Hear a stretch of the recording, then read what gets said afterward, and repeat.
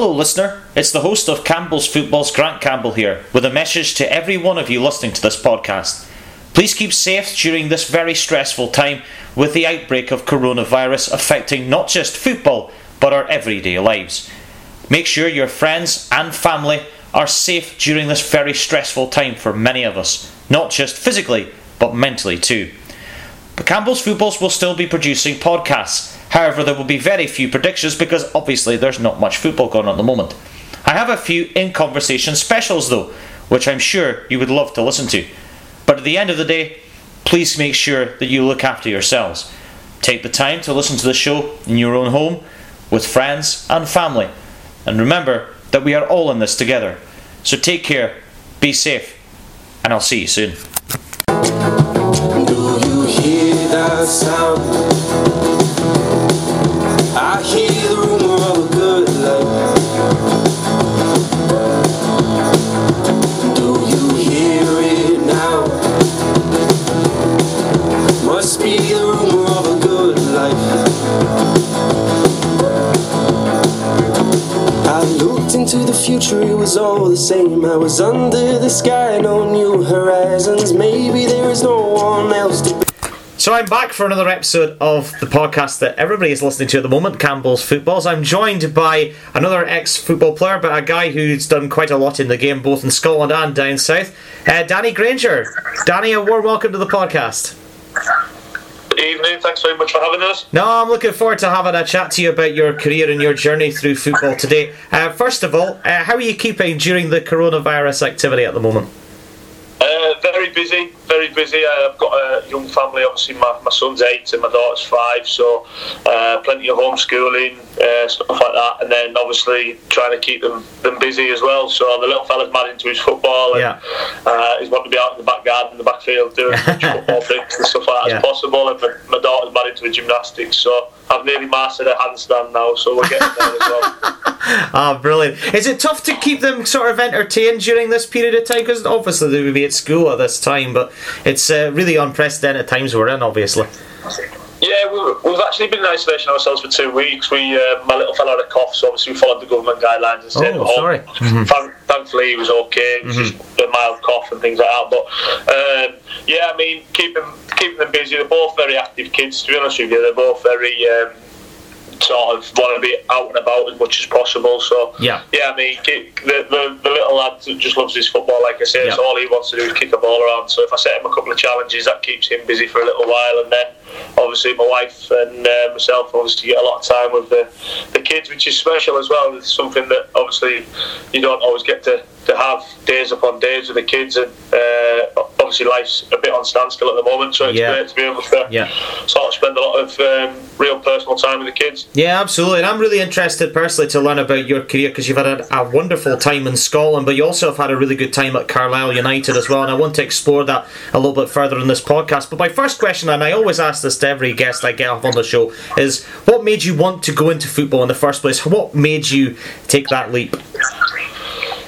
I think obviously when I was younger, my dad, I grew up on a farm, and my dad and myself used to always kick around the ball around the farm or in the back gardens, things like that. So obviously I had a passion for football straight away. I grew up in a village out in the countryside that there was about maybe 15 or 16 youngsters in that village at the time, all similar ages, maybe a 2 or 3 year gap, and my dad actually had a field in the middle of the village, and he sectioned a little bit off to make a 7-a-side pitch, and we used to just spend hours upon hours in there as kids. Oh, sorry. It would be dark before we got home, so yeah, I mean that was one of the biggest passions I had as well. Yeah, no, I think that's quite interesting to know, because I think it seems to be very different from some ex-professional football players as to what their passions were. Seems like your dad was a big influence in your starting of your career, and other people had obviously different influences. Yeah, I think everyone's got very different influences right the way through the careers, whether it was someone that caught their eyes, or whether it was someone that someone with a family member, was it an older brother, things like that. So again, mine always was my dad. Obviously I had to kick about a lot around with, and then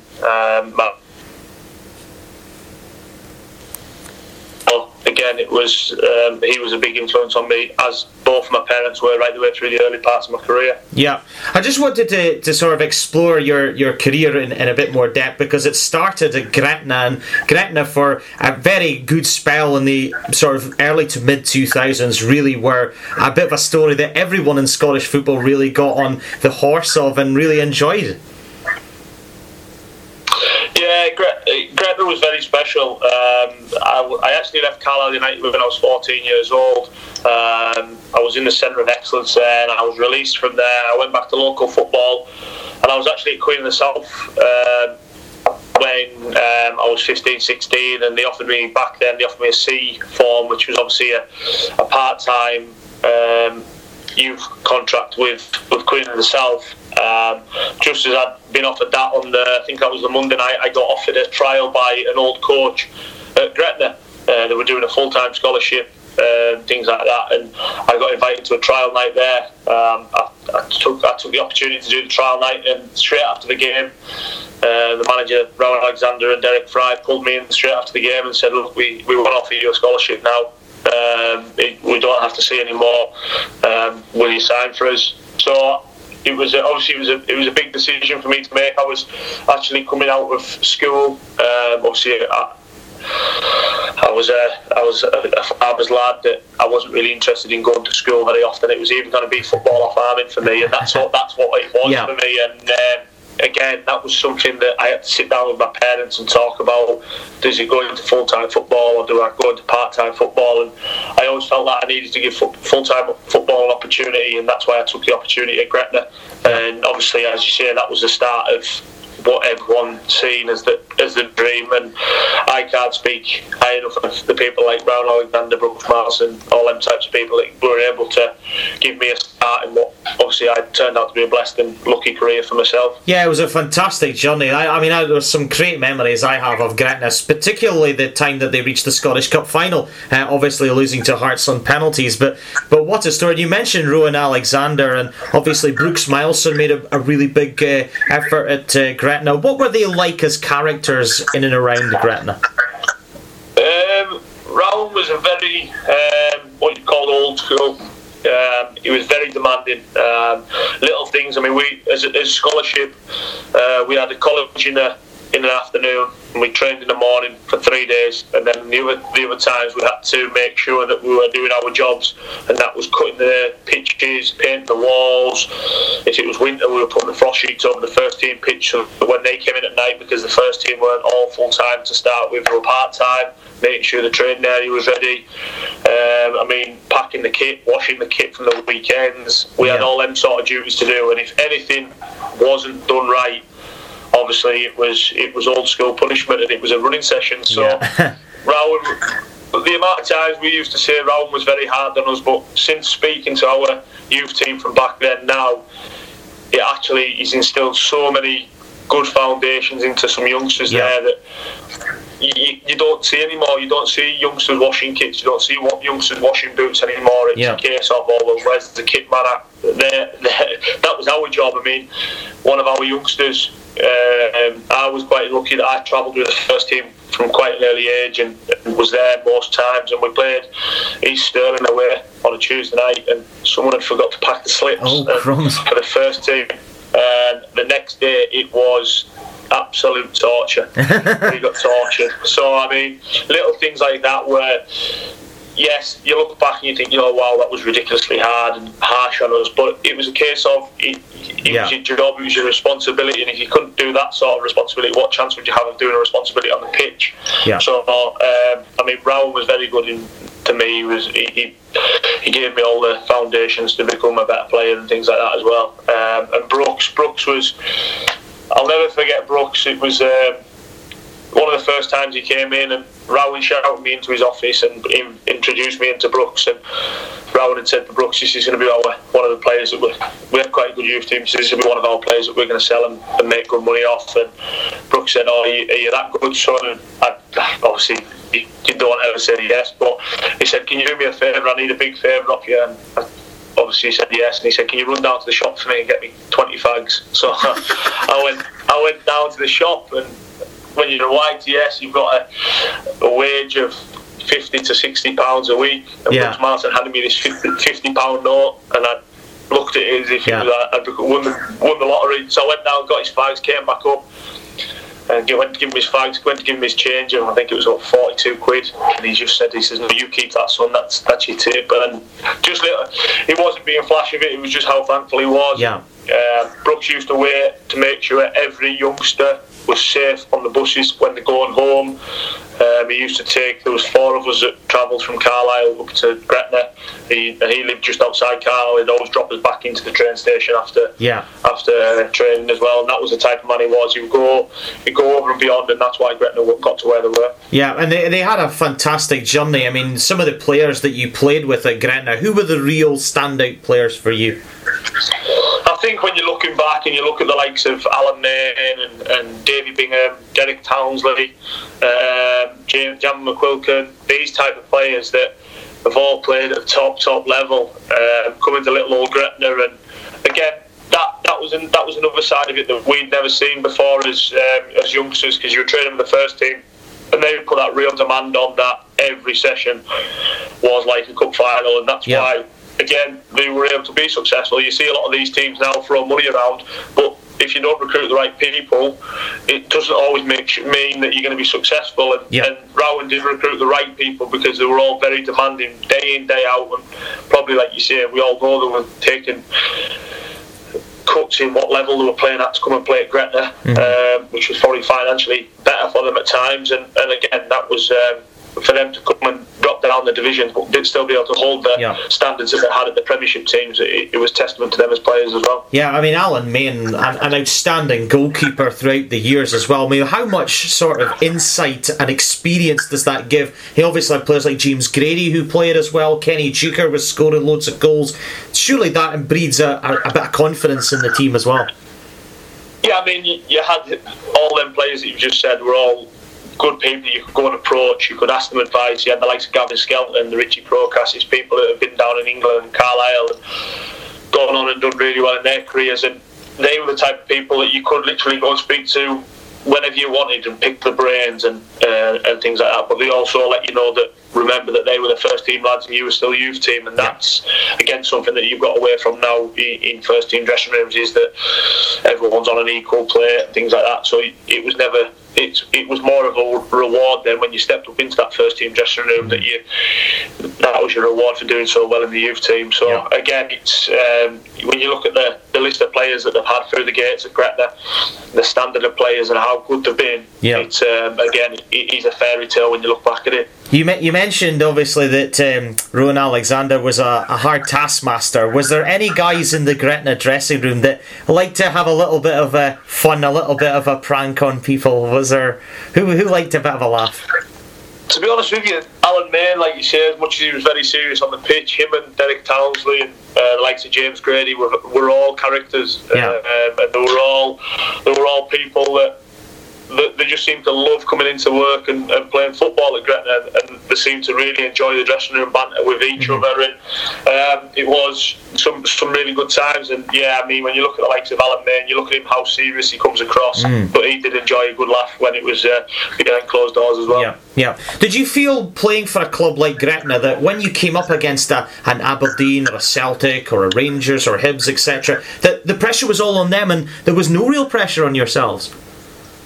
Yeah, I think obviously the team and the squad that we had in the lower divisions probably should have been the one that replicated us in the first division of the SPL, to be honest with you. I mean, we were signing players from Aberdeen. I think Stevie Tosh came from Aberdeen, James Grady came from Dundee United, Alan Main came from St Johnstone.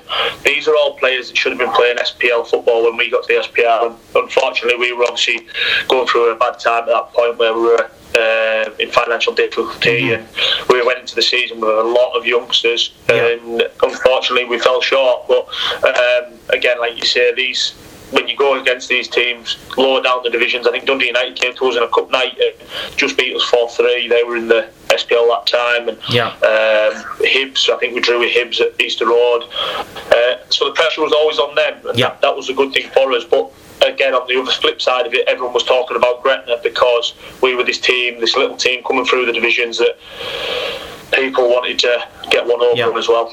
And did playing at a ground like Raydale, I mean, I've no experience, I've never played, I've been to Raydale. What's it like as a ground? Because, you know, it only held, I think, roughly about 5,000 people or something maximum, and it's a very quaint place. It was an old school ground, terraced right the way around, probably no more than 50-60 seats.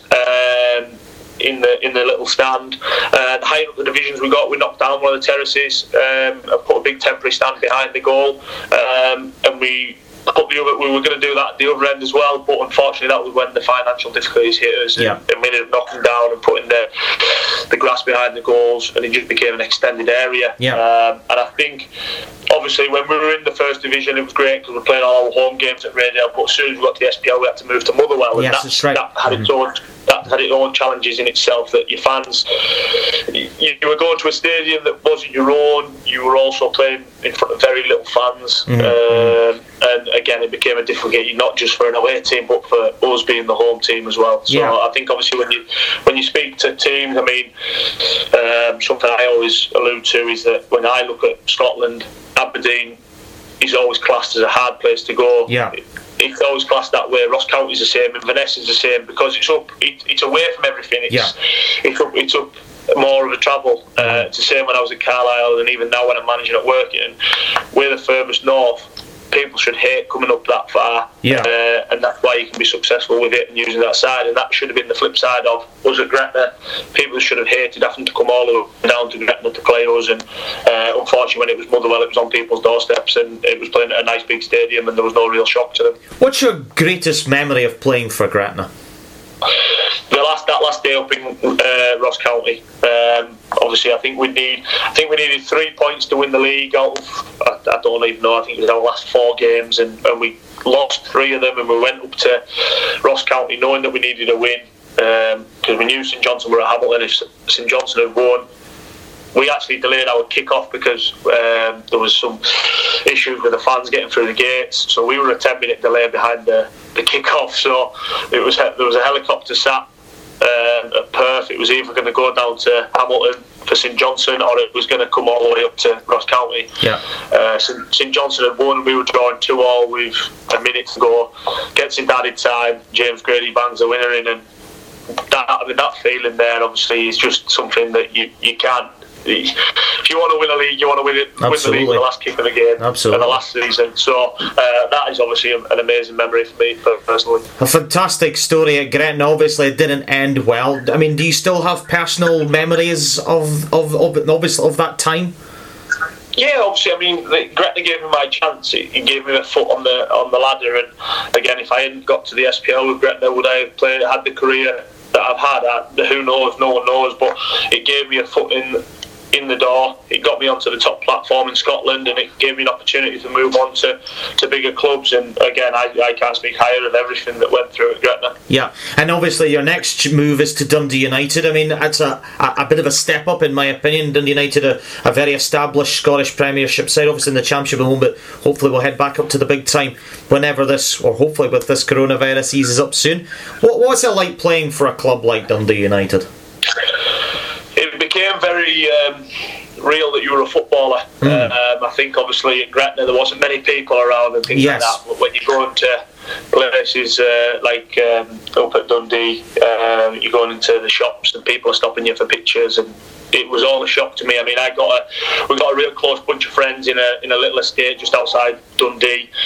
John Daly, Craig Conway, Willow Flood, Sean Dillon, Noel Hunt, all these guys who I'm still very close with now. And we lived in a little village outside Dundee. We'd go out for meals and people would be stopping you, oh, can I have a picture? And that was all very surreal because I'd never had it. These lads had all had it because they'd been at big clubs before. And obviously, one of the first things that Craig and Husty said to me when I signed was, make sure you're seen in public as well as hiding away. Obviously, make sure you're professional, but don't think you can't go out, but make sure that you're professional about it, because if you're not, you'll soon be found out about it. So again, that was something that I had to be very wary of as well. And who were they obviously mentioned some of the players there like Craig Conway and stuff like that. Were they guys that really made you feel part of that setup at United? Yeah, I think obviously I was very lucky in the fact that Derek Fry, who was my assistant manager at Gretna in my early days, had a big connection with Ayr United, and was part of the club when Craig Conway got sold to Dundee United, and he kind of had a word with him prior to me moving up and said that, look, make sure you stick out. But the longer you went on, the longer I was at the club, it wouldn't have mattered even if Derek hadn't said anything, because the bunch of people that were there at the club were fantastic, and it was a real family club. They made sure you were looked after left, right and centre. They made sure that the players, the families, the wives, everybody mixed together, and it became very close-knit between everybody, not just the players.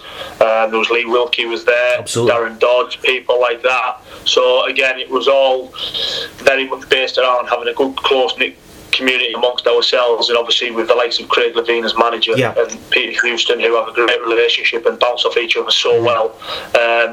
It worked really well, and that's why the club was successful getting to the final of the Scottish League Cup. I think it was that year. So again, that was something that played out just like that, really. You mentioned Craig Levein and Peter Houston. How different, kind of tactically in awareness, were they to Rowan Alexander at Gretna, who you had previously? Were they more flexible, or were they very different?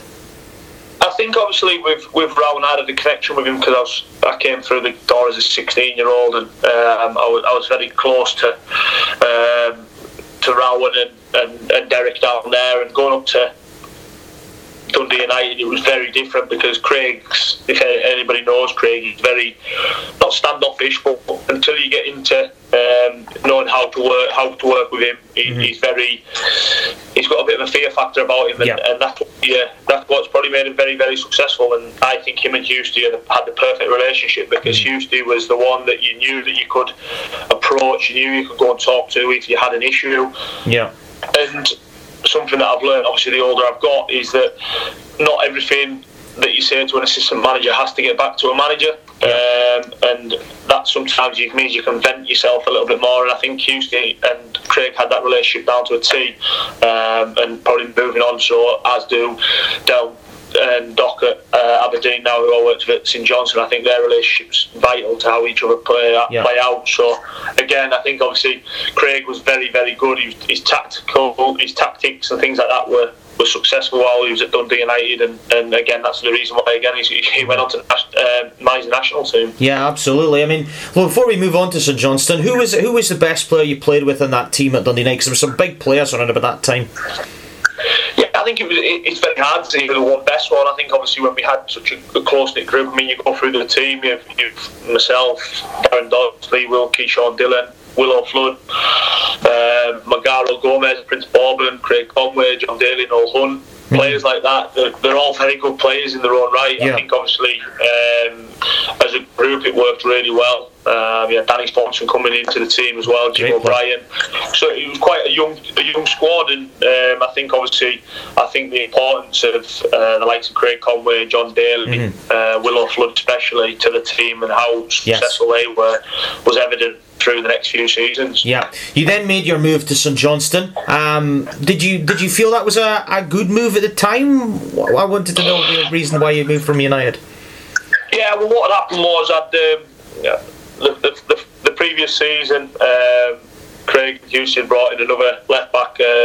Christian had actually left us and moved on, and it brought in Paul Dixon, and again Dick came in. I was suspended for the first 2 games of the season, and Dick came in and played them and was absolutely tremendous. And to be fair to him, looking back, you can't say anything negative about that season, because Craig was right in what he's done. He picked the best player every week, and he was one of our best players, and that's why he's got to move on to Huddersfield after that. And it was a case of I just wanted to play football, and I think at the time Dundee United were trying to sign Andy Webster. They were needing to free up a bit of space.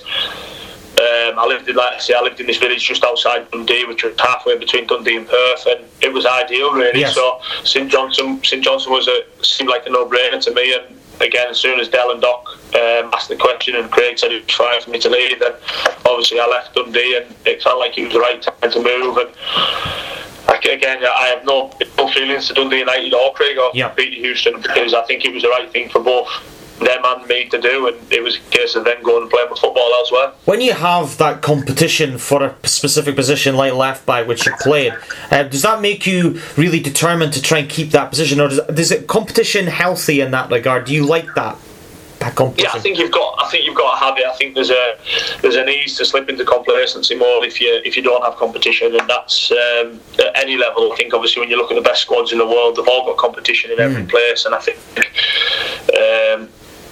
in certain squads, the way you want to play, you've got to have competition, because if you're playing with wide players and you're wanting a lot of delivery, and if someone's slipping off their standards, have you got someone ready to step in for that place? If you don't, then the whole puzzle falls to pieces. I think obviously you don't need competition all over the place. I think we only had Darren Dodds, Lee Wilkie and Gary Kenneth as our centre halves, whereas we had myself, Dicker, Christian at times, and even at right back we had 3 or 4 right backs as well. So again, you've got to have competition that whichever your manager sees the most important positions at times. Yeah, and obviously at St Johnstone you played under Derek McInnes, who's obviously been very successful at Aberdeen. What's it like working with Del?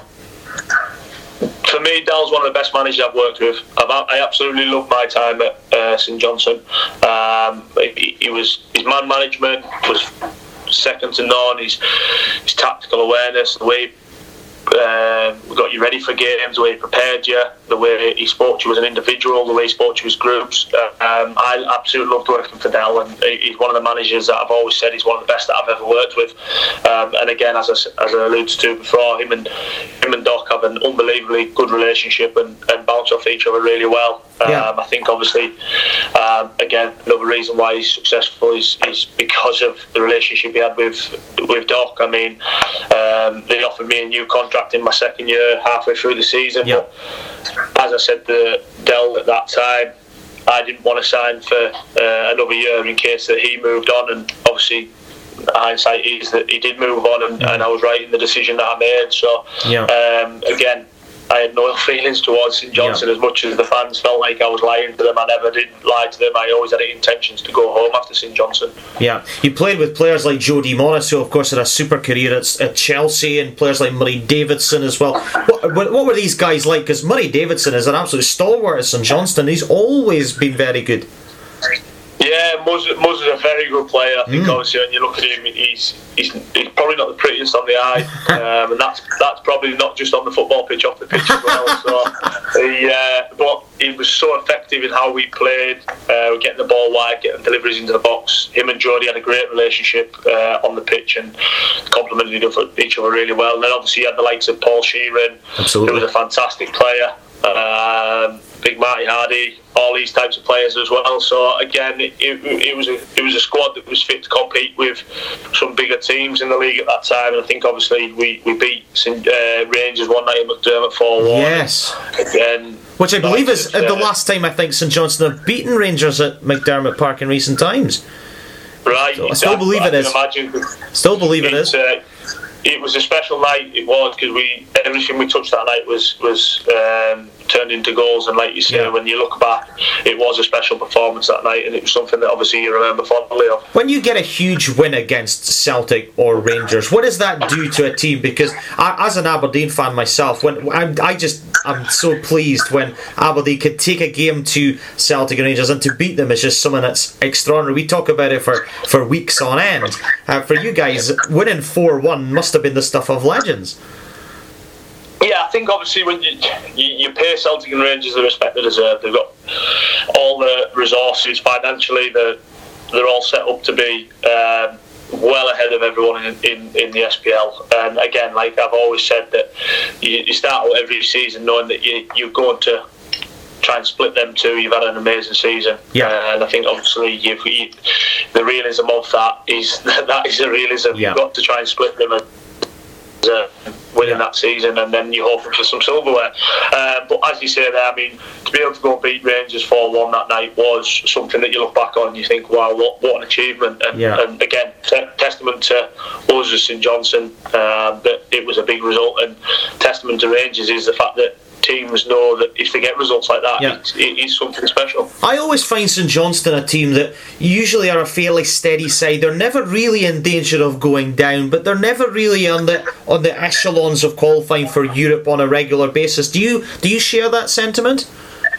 I do, yeah. I think St Johnstone are a good SPL team, and I think they've got the potential to go up the way for sure. I think obviously you look at the likes of Motherwell, for instance, they've got a great infrastructure in now, and I think obviously St Johnstone have got the potential to do that as well. I think obviously they've got a good catchment area, and the fact that they can get players from Glasgow, Edinburgh, all over, and again I think obviously you've produced your own as well through that side. Obviously like Stevie May came through the youth ranks and that side of it as well. So again I think obviously I never ever envisaged St Johnstone going down. I think even when they were going through that really bad spell through this season, I always thought that Tommy Wright was the man to steer them away from it, and I think obviously he's shown that now, and I think they've put a few results together and they probably have steered them themselves safe away from the danger. Yeah, definitely. Tommy Wright for me is a very underestimated manager in the Scottish League. Your time obviously at St Johnstone then passed, and then you moved to Hearts, where I certainly remember you kind of making the most impact. Tell us what it's like to play for an Edinburgh side, because Hearts are a team steeped in history. Yeah, I think obviously when I left St Johnstone, my wife was pregnant with my son, and we were in talks with Carlisle at the time about going back down the road and putting up roots down in Cumbria, where we're from, and it was something that obviously we were well down the line of speaking to, and then obviously the Hearts knocked the door and wanted to sit down and have a conversation, and you don't say no to Hearts. It's clubs like Hearts, Hibs, St Mirren, Aberdeen, that you look at and you go, you know what, these are the best of the rest, and you've got to make sure that when you get opportunities like that, you've got to take them. And I went and spoke to Jim Jeffries and Billy Brown, and it was straight away, that's it, it's done, I'm happy with that, let's go.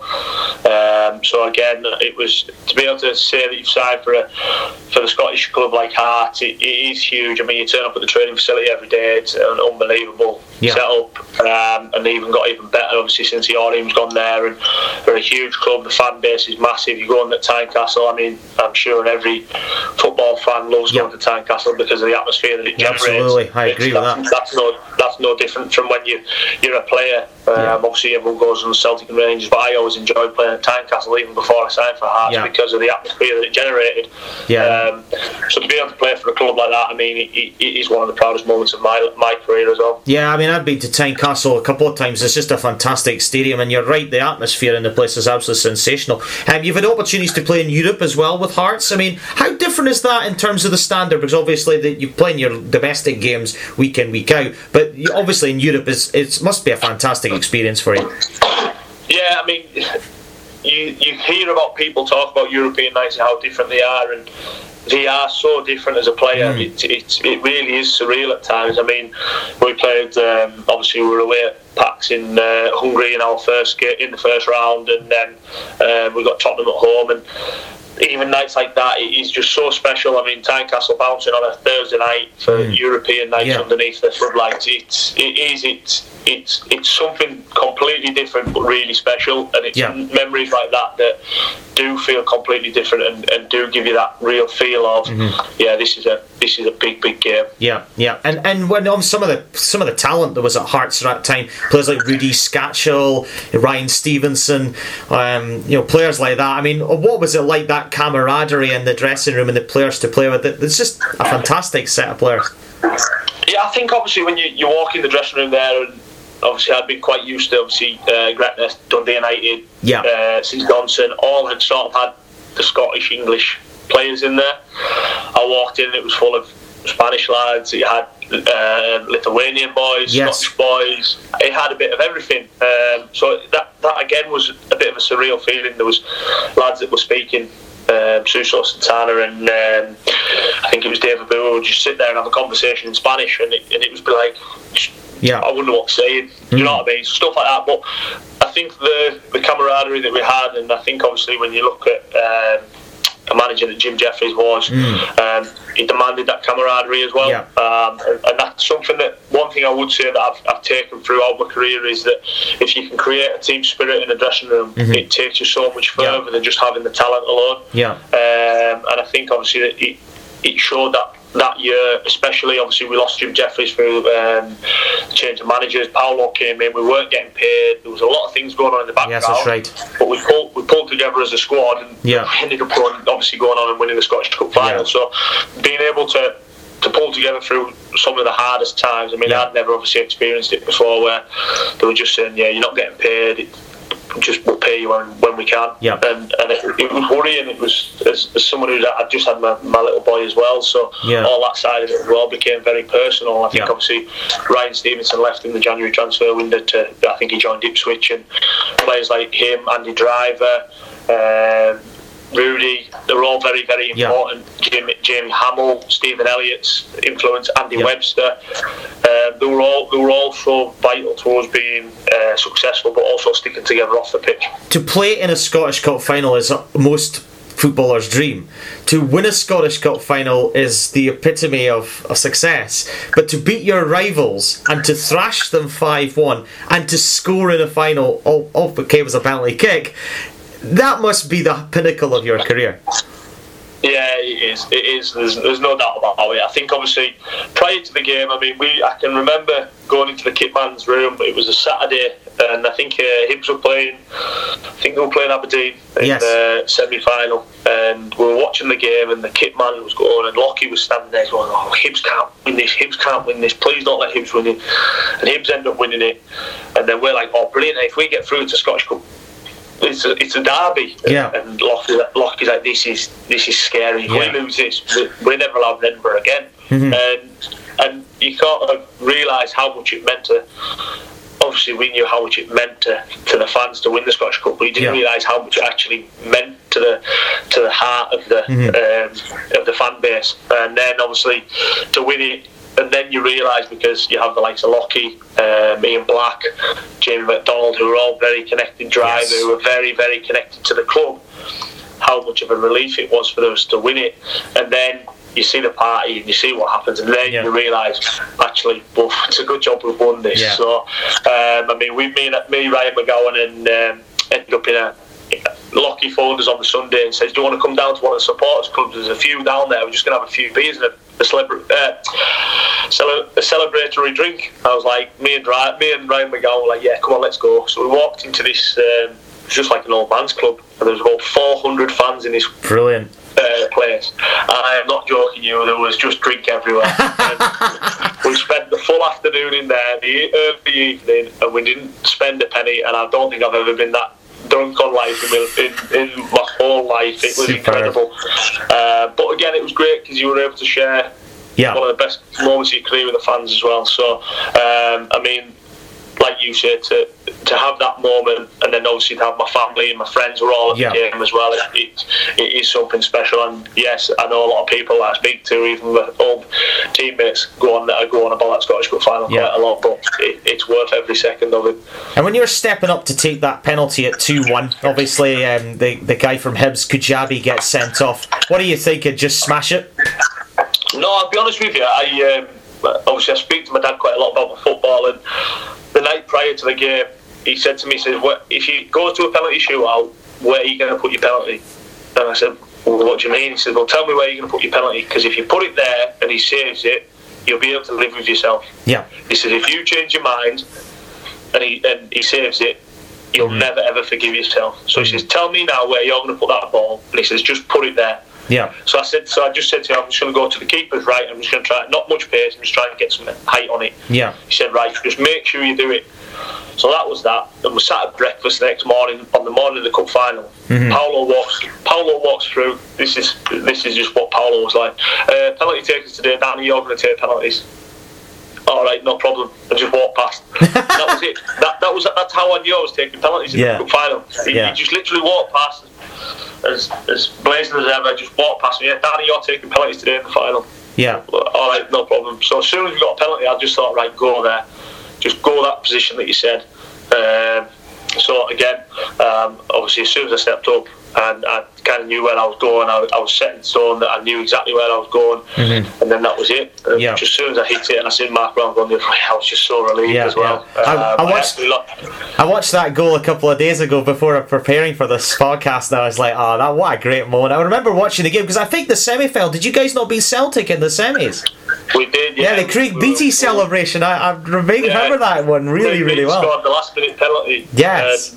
Ran halfway around Camden, but if you actually watch the game back, as Beats scores, me, Darren Barr, Gowser are all running after Beats, and me and Darren Barr jump on the brakes and don't go off the pitch because we're both on a yellow card. If we get another yellow card, we get suspended. Yes. So we stop on the pitch and Gowser goes chasing him round the whole of Hampton. It was incredible. I mean, but again, that was the camaraderie they had in the squad, that everyone was pulling together and things like that as well. Yeah, and you mentioned Paulo Sergio. I mean, I've never met the guy. I don't know much about him. What was he like? Because he's obviously very different in terms of style to Jim Jeffries and people like that. But you see, he had a sort of, kind of calm sort of approach and sort of like easy-ozy. Was that kind of what it was like? Yeah, he's a character, Paulo. Very much a character. I think when he first came in, I think all of the players were quite upset that Jim had been sacked. Everyone had quite a good relationship with him, which I think was harsh.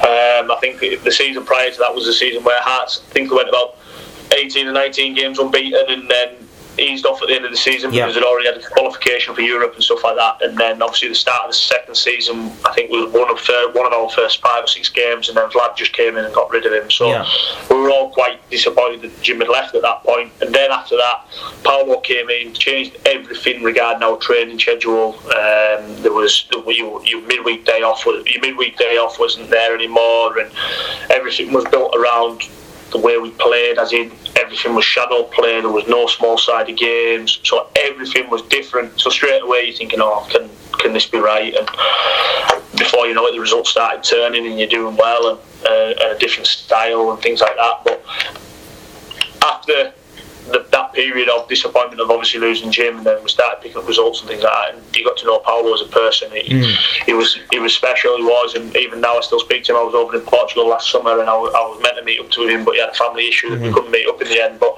it's his man management skills, he'd come out and put a head round you.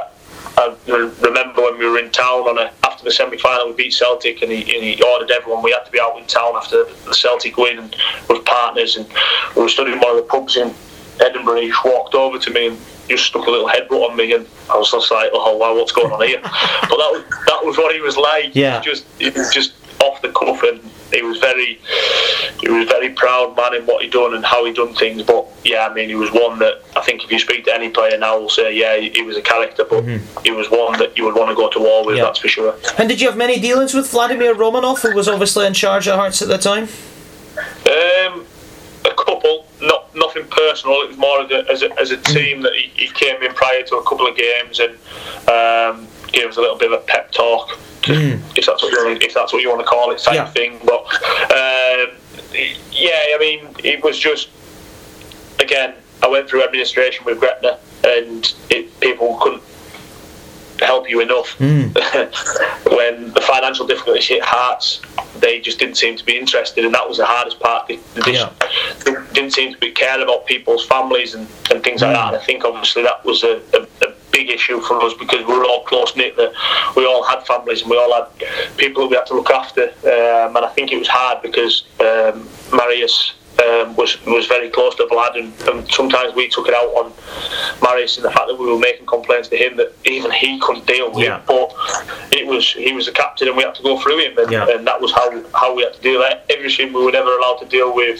Vlad or his businessmen directly. Everything had to go through Marius. But again, he was someone that obviously was part of Hearts for many years. Absolutely. So you had that spell at Hearts, and then for a couple of years you were at St Mirren and Dunfermline. I just want to brush over that very quickly. I mean, you kind of dropping down off that. I mean, when you have that high at Hearts, when you sort of drop down to a St Mirren Dunfermline level, do you almost feel like, okay, the sort of highlights of my career are kind of in the past now, and I'm sort of just trying to make my way in the game to accommodate for my family? I think what I actually left Hearts. I done my cruciate knee ligament in the second season around November time, and during that time I was out of contract in the summer, and I'd kind of said, look, I need an answer. What's happening with me? Are you going to give me a contract? You're not going to give me a contract. The director at the time said, no, we're not giving you a contract, we've got no money, we can't keep you. At this point, Gary Locke got the job, and Gary was desperate to keep me. He was just overly keen trying to get me to sign something, and the club wouldn't let him, and just sort of said to me, look, can you sit it out till the summer? And that happened, and then he was blocked from signing anyone because of the financial restrictions, which is understandable. And then obviously I went back down to Carlisle. I was going to sign there, and then Danny Lennon phoned me, one of my ex-teammates who was at Gretna with me, and invited me up there. So I went up there, trained, and signed there, and so, unfortunately it didn't work out. I had a bit of a disagreement with the management staff at the club at that point, and it didn't work, and unfortunately I left the club, and again we didn't leave on the best of terms. Probably the only club that I didn't leave on the best of terms with, and I actually think St Mirren is a great club. I love the facilities, I loved the club, I thought the fans were great, and again it was no reason that the club, it was just I was in a bad place and I was not enjoying my football at all, and to be honest with you, at that point I'd actually thought about just jacking the whole thing in and coming home, and it was actually Jim Jeffries that phoned me and said, is this rumour right that I'm hearing that you're thinking about going home and retiring type of thing? And I said yeah, and he said, right, that's not happening, come to Dunfermline with me. And I said, look Jim, no disrespect, you're in League One, you won't be able to afford my wages, and I've got a family, I can't just take anything. And he just said, look, we'll sort it. And someone actually sponsored me signing for the club, and again I actually fell back in love with Dunfermline. And it's a massive club, and I didn't really realise how big it was and how good it was and how good the fans are and how loyal they are there, because we were in League One at the time, and they were really getting behind us. So again, as answering your question too, does it feel like your best days have passed you? For that time at St Mirren I did, yes, but I fell in love with football again when I was at Dunfermline, and a big part of that was Jim Jeffries, and again I can't thank him enough, and I don't think he realises how much of an impact he's had on my career, but again it was something that the biggest day of your career is when you're at Hearts, clubs like Hearts.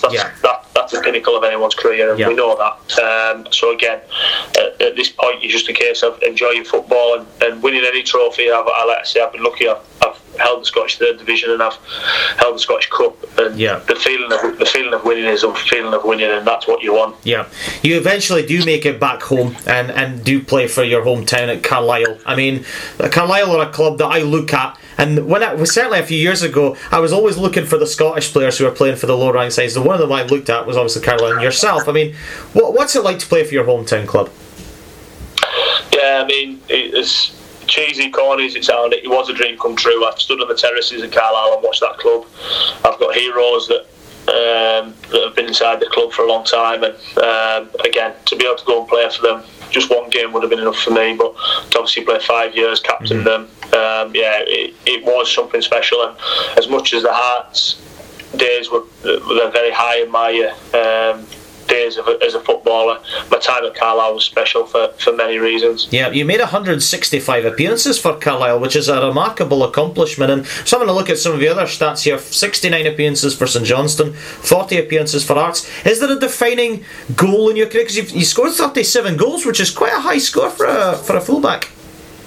Yeah, I think obviously you remember a few goals at each club. Obviously, I remember my first goal for Gretna was at Queen of the South, where a little free kick into the bottom corner. That was my first professional goal.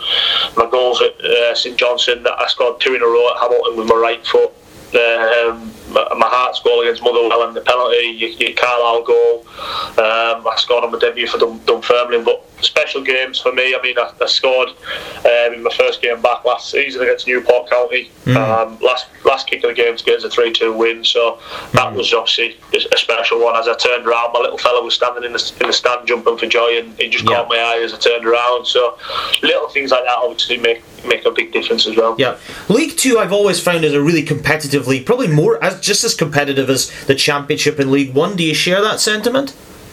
Yeah, the competitiveness there is massive. I think obviously no team wants to drop out of the Football League, and that's the big issue.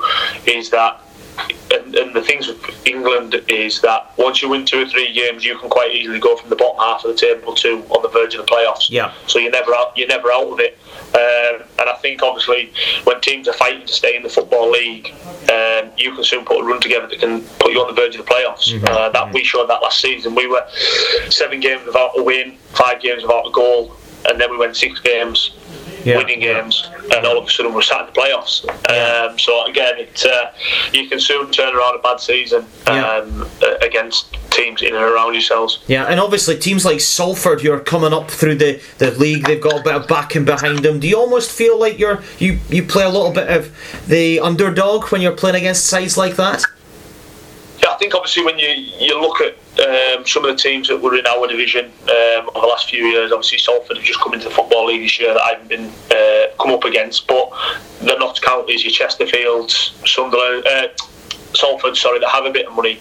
It's all a case of recruiting the right people. Yeah. I think obviously when you, again, similar to what I said when I was at Gretna, it's easy for a club to have money and flaunt the money and go and buy as many people as they want, but it's not as easy to get the right people in the door, because if you don't get the right people and you try and go ahead of yourself, sort of jump before you can walk, you can find yourself in deep water, and unfortunately there's a few clubs that have done that. I think Salford are doing it right, to be honest with you. I think they're recruiting the right people, the right type of people, and they're doing it right as well. Yeah, you retired at start 2019.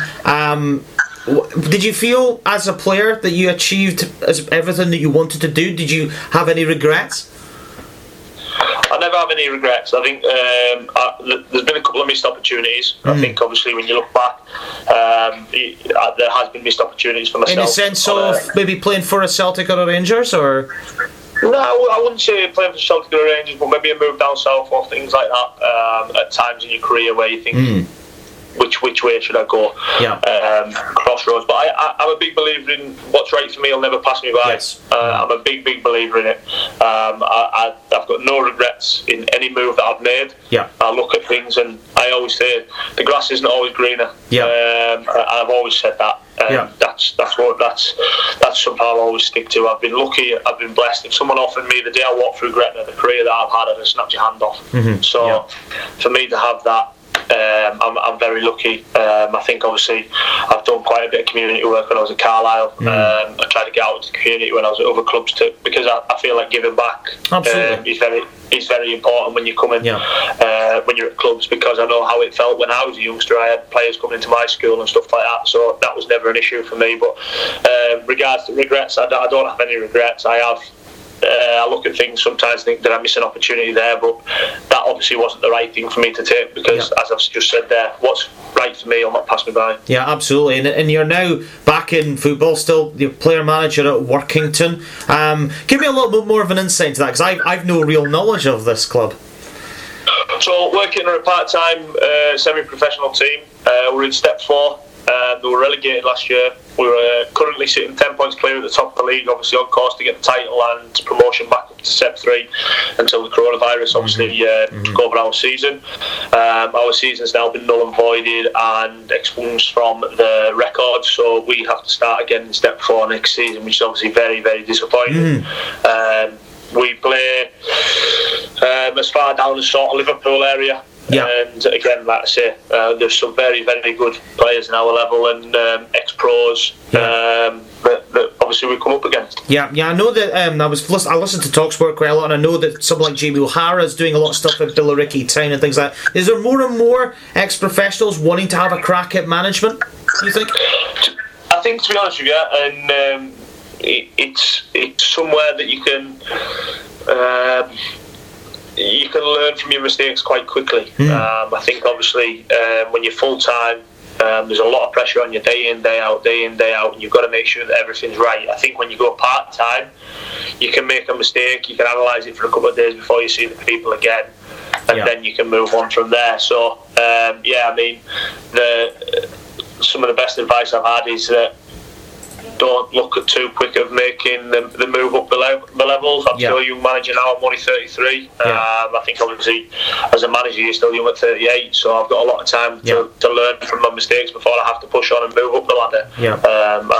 I said the same when I was starting out my football career. I want to play as high as I can, and I played obviously at some amazing clubs, and I want to manage at amazing clubs. And I think obviously the club that I'm at the moment work at, and they've been fantastic with me since I joined them.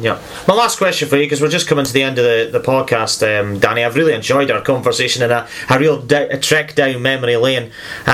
What does the future hold for yourself and obviously your family as well? I think obviously, as I've just said now, I want to progress up the football ladder as a manager. I've got my own football academy at the moment. We've got 120 kids in our academy. We've got our own training base that we've built ourselves, and we're obviously trying to help the next generation push through into the professional game. We play against professional teams. We've been up to Hearts, we've been up to Glasgow Rangers, we've been to Sunderland, Newcastle, trying to get all these lads an opportunity to play at these places and showcase themselves. And that's obviously from under 9s right the way through up to under 16s, and then obviously that's our aim, is to keep making that grow alongside obviously becoming a better manager and a better coach. I think obviously my family have supported me from day one, and I've been very lucky that my parents and my sisters have been behind me from day one, and obviously my wife and my kids have been there since obviously we've got together. And any of your kids going to take after you? My little fella's he's a good player, to be honest with you. He's just on the verge of signing for Carlisle United. Brilliant. So one to keep an eye on. He's one to keep an eye on, but it's like I say, I've always said, because people often say to me, you're going to be a pushy one. I don't. I just want him to enjoy football. Absolutely. The time to push will come when it becomes right. But hopefully he can go and enjoy as much football as I've enjoyed over my career. Danny, it's been a real pleasure chatting to you. Thanks very much for being a guest on the Campbell's Footballs podcast. I've enjoyed it. No problem at all. Thanks very much for having me. Cheers.